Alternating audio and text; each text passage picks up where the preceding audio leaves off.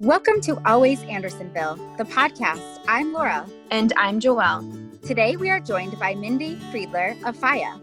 Faya, which reflects the owner's love of wood fire, bread, and baking, opened quietly in June at 5419 North Clark and is a melting pot of Israeli cuisine with influences from the Middle East, Europe, and the Mediterranean. Welcome, Mindy. How are you today?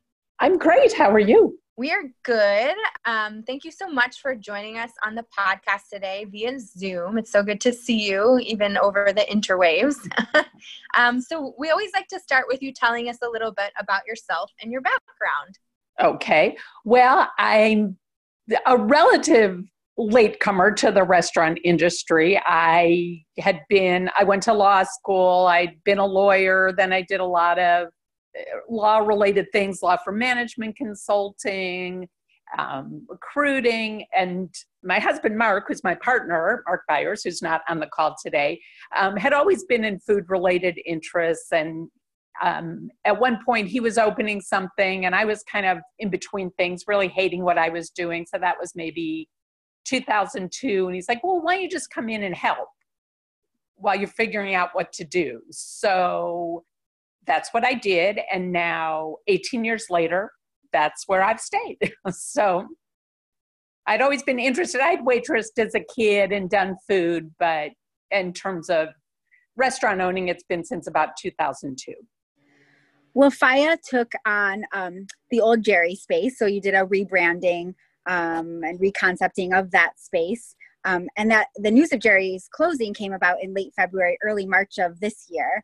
Why did you decide to close and remodel completely? And how did you go about deciding on this new restaurant concept? Well, we've been thinking for the last couple of years, especially since we opened the Jerry's in Lincoln Square, which is, a mile and a half away, that we didn't probably need two of the same restaurants so close to one another. Although they are certainly different neighborhoods and different clientele, we realized after a while they were probably both cannibalizing one another, especially in terms of delivery. They both had patios. And over time, we just came to realize that the Jerry's concept seemed to be a little bit better a fit for Lincoln Square. So then we started thinking about what we wanted to do at Andersonville. We came up with different ideas. It's always kind of a struggle. I'm always the more cautious, like, let's just remodel a little and we'll update the menu and, we'll just do some things. And Mark's always kind of more marching ahead. So we'd had the thought to do something. And then a couple years ago, our daughter moved to Israel and we went to visit her, and we both just fell in love with the food scene in Israel. It was just fun and it was exciting, but it had this sort of casual element to it. And, Mark first, me kind of dragged kicking along, started to think like, we could do this. It's not so different from what we're doing. We can do this. So we started thinking about that. So that was maybe 2 years ago. And over time, just developed that idea. And once we started to know what we wanted to do, then everything followed. We knew we needed a wood burning oven. So the remodel sort of was built around that. So that was sort of our process. And can you tell us a little bit more about the restaurant and how you put together the menu and why you chose the specific placement for the wood burning oven, which is central to the restaurant's design? And if for folks who are listening who haven't been in yet, can you just tell them kind of where the oven's situated?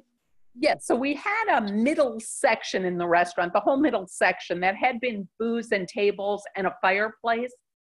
And we had always thought that section, although people like sitting there, kind of chopped up the room.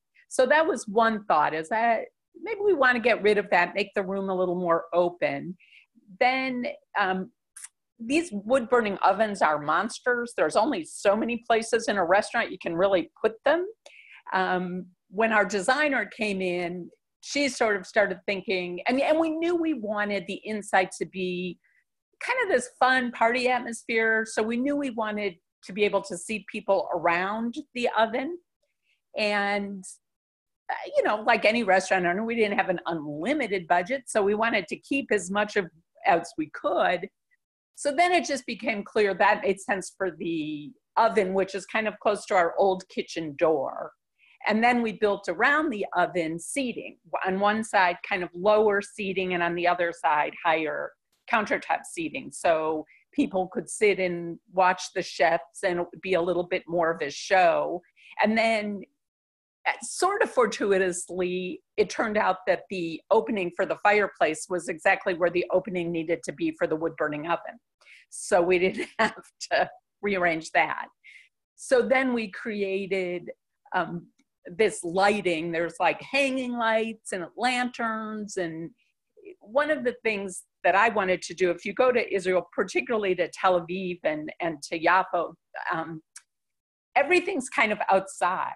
Like when people said, what are the restaurants like inside? It's like, I don't know, we never went inside. It's this very outside party element. So we wanted to bring that inside. So even in the winter, even if you're sitting inside, you would just feel that you had this kind of open area. Can you talk more about the vibrant blue color that is used throughout the space? Yes, that was purely our designer's pick. We really didn't know. And then the minute she picked it, we're like, yep, that's it. Because it just had this, it had this feel of kind of the ocean and of outside, but there was a certain blue that's kind of a cliched Mediterranean Greek restaurant blue. We knew we didn't want that blue, but we didn't know exactly which blue we did want. So we've worked with this designer before. She built the additional Anderson, and she's always got someplace in her mind where the restaurant's going, what it's going to look like at the end. I'm always like, yeah, I have no idea, but I'll believe it when I see it. So we sort of started with that color. The other colors built around it. We kept some of what was there. As I said, we tried to keep what we could of Jerry's, the old Jerry's design, but still have the place look new and different. So, for example, we have light fixtures on the one side that used to have old beer bottles on them, which made sense for Jerry's, didn't really make sense for Faya. So we just took out the old beer bottles, and now they're these like white frosted glass bottles, which gave them a whole different look. And Mindy, can you tell us about some of your favorite menu items for Faya? I can. First of all, our hummus is amazing. And it's funny because we hired a chef from Israel, and at first he's like, I don't want to do hummus. That's too cliched. I'm not doing hummus. No, you really have to do hummus. Like, people are going to love hummus. And now he's made this hummus, and it's amazing. It's great. And we make our own pita. One of our somebody who's been with us for a very long time, one of our old cooks comes in every morning at like 4 a.m. and makes pita. He just comes in, makes it all. So that's great. I really, I think the most fun thing for a lot of people are the salatim, which are all the little salads. So you get this great variety and fresh pita. I really love, we do a whole roast cauliflower, which is a great thing and fun. I think people really like it. It's a menu that's designed to be shared for everybody, which is a little weird in this time of COVID, but it seems to be okay, partly because groups are smaller anyway, and their family, they tend to be people that are their own pods anyway, so it sort of worked out. Those are some of my favorites. We kept, we knew there were people who were like, well, we miss Jerry's. We want our Jerry's. So we kept some sandwiches, different sandwiches, but at least you can still come and get a sandwich. And then how does the wood burning oven kind of incorporate itself like throughout like a service time? Right now, a good percentage of our menu comes from there. We do a whole chicken, we do fish, 2 of our desserts come from out of there. So a lot of food's coming from there. Unfortunately, because of the restrictions during phase 4, we can't really seat people around it. Our hope is that someday, we can seat people at the lower level, but most people right now are sitting outside. but we are hoping that it'll become this very vibrant part of the seating. You know, people, you know, it's kind of a show. You sit there, sort of like watching a sushi chef. You sit there and they're bringing the things in and out of the oven. We'll see, maybe in the fall, we'll be able to do a little more with that. Yeah, and you touched on, you know, obviously the restrictions, but what has it been like to open a business and reconcept Jerry's at this time during COVID-19? And what protocols have you put in place to keep patrons and staff safe?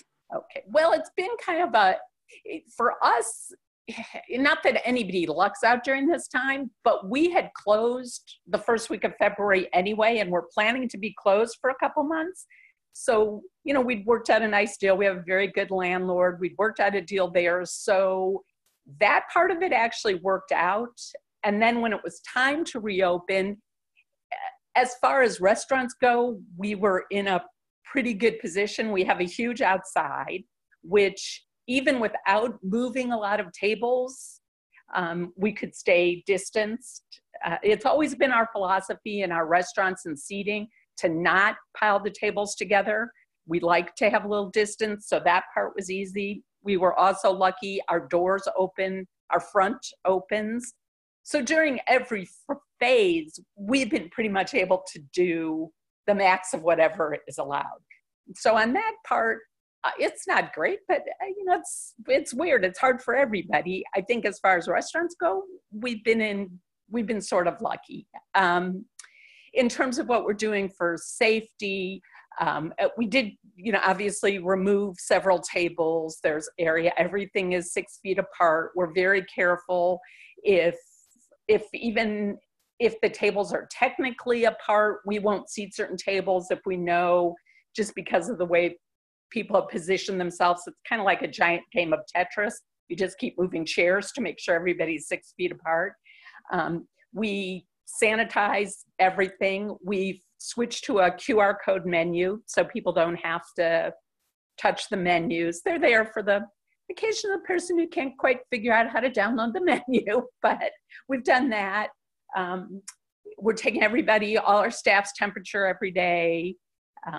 We've definitely upped our overall cleaning and sanitation. We've given everybody lots of talks on what we're doing. You know, we're following all the guidelines. You know, it's not an easy time to be running a restaurant. We started out not doing table service. We were having people order at the bar which was what we're doing in Lincoln Square. It seemed a little safer here. We've realized getting people out onto the patio to seat eases up the congestion, so we're back to table service. You know, our staff's all wearing masks all the time. We encourage, you know, obviously customers all have to wear masks when they come in. Even when they sit down, we encourage them to wear them when they're interacting with staff. You know, we've limited party size. You know, we've done everything we're supposed to do. Plus, I think we've done a little more. Yeah, it certainly sounds very safe and like a good experience to come there. And we're just curious, how has the reception so far in the last month been from the neighborhood? You know, it's been very good. And, you know, most people have been very positive. You know, we have really not gotten, you know, people are enthusiastic about the food. It used to be, especially at the end of Jerry's time there, when somebody would say, "Are you the owner?" I'd always be like, "Yeah, I don't really think I want to tell you I'm the owner," because I knew they were just going to tell me something was wrong. Now people are excited. They love the food. Also, I think right now people are just happy to get out of their house. So they're a little nicer.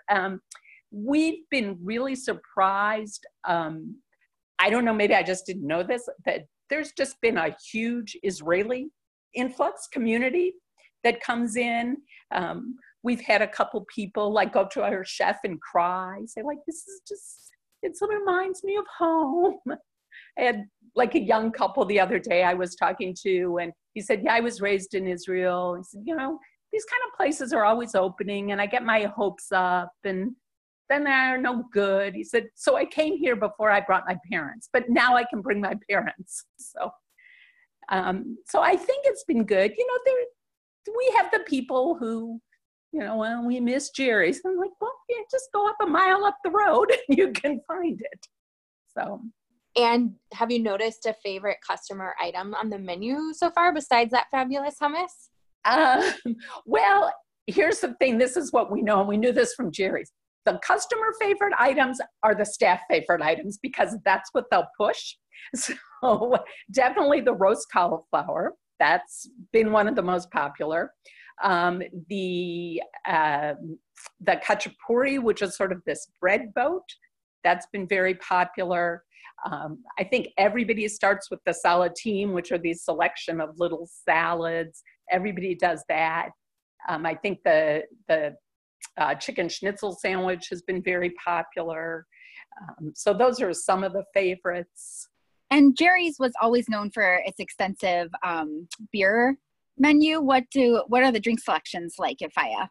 Well, we've kept the beer. We still have Nick, who's been our beer buyer. So we've still got a great beer menu. For the first time in any of the restaurants we've opened, we've let Nick go beyond American craft beer to bring in some European and Belgian beers.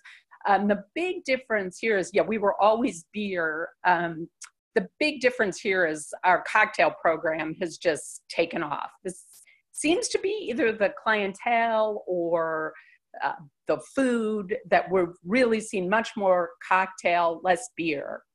Mark, who's our wine buyer, decided we would go with a natural wine program, and that's really taken off. So I think that's one big difference between Jerry's. We definitely seem to be more cocktail and wine than beer. Can you tell us about maybe some of the favorite cocktails that are out there and what they are like or include, or how they kind of take on this Mediterranean twist a bit? So we've tried to do, a lot of them are just kind of variations. So we're doing a mango mezcal margarita. So it's got a little bit of all sorts of flavors. The mango, it's a little spicy. We're doing an arak berry punch. Arak is this licorice flavored liqueur that's very popular in Israel. So we're doing that. We're doing a ginger gin and tonic. So we've just tried to bring, there's a little more sort of herbally notes to some of them than we might have seen in our old cocktails. We've also got some non-alcoholic sodas that we've created called gazos, which are kind of fresh fruit and all these lively flavors. So those have been a lot of fun. I know we kind of talked about the patio already, and I think you're, in such a great situation there where you have a very large, beautiful patio. Have you done any updates to the landscaping there? I know I noticed in a photo that the umbrellas, I believe, are different colors now, but curious if there's any other changes we should look for. No, because we have somebody who comes in and does the planting, and for whatever reason, that patio, everything grows. Like she'll plant the same thing in Lincoln Square and it doesn't grow at all. We plant it back there and it's crazy. But yes, we definitely upgraded our umbrella selection. Thank you for noticing. So we have these very vibrant umbrellas out there, and this is what you learn about people in Chicago. They want to sit outside as long as it's almost exactly like sitting inside. There's no sun, there's no rain, there's no wind. So we've put more umbrellas so that more people are getting shade. That's amazing. And what does your daughter think of this new space and this concept that was created based on a visit?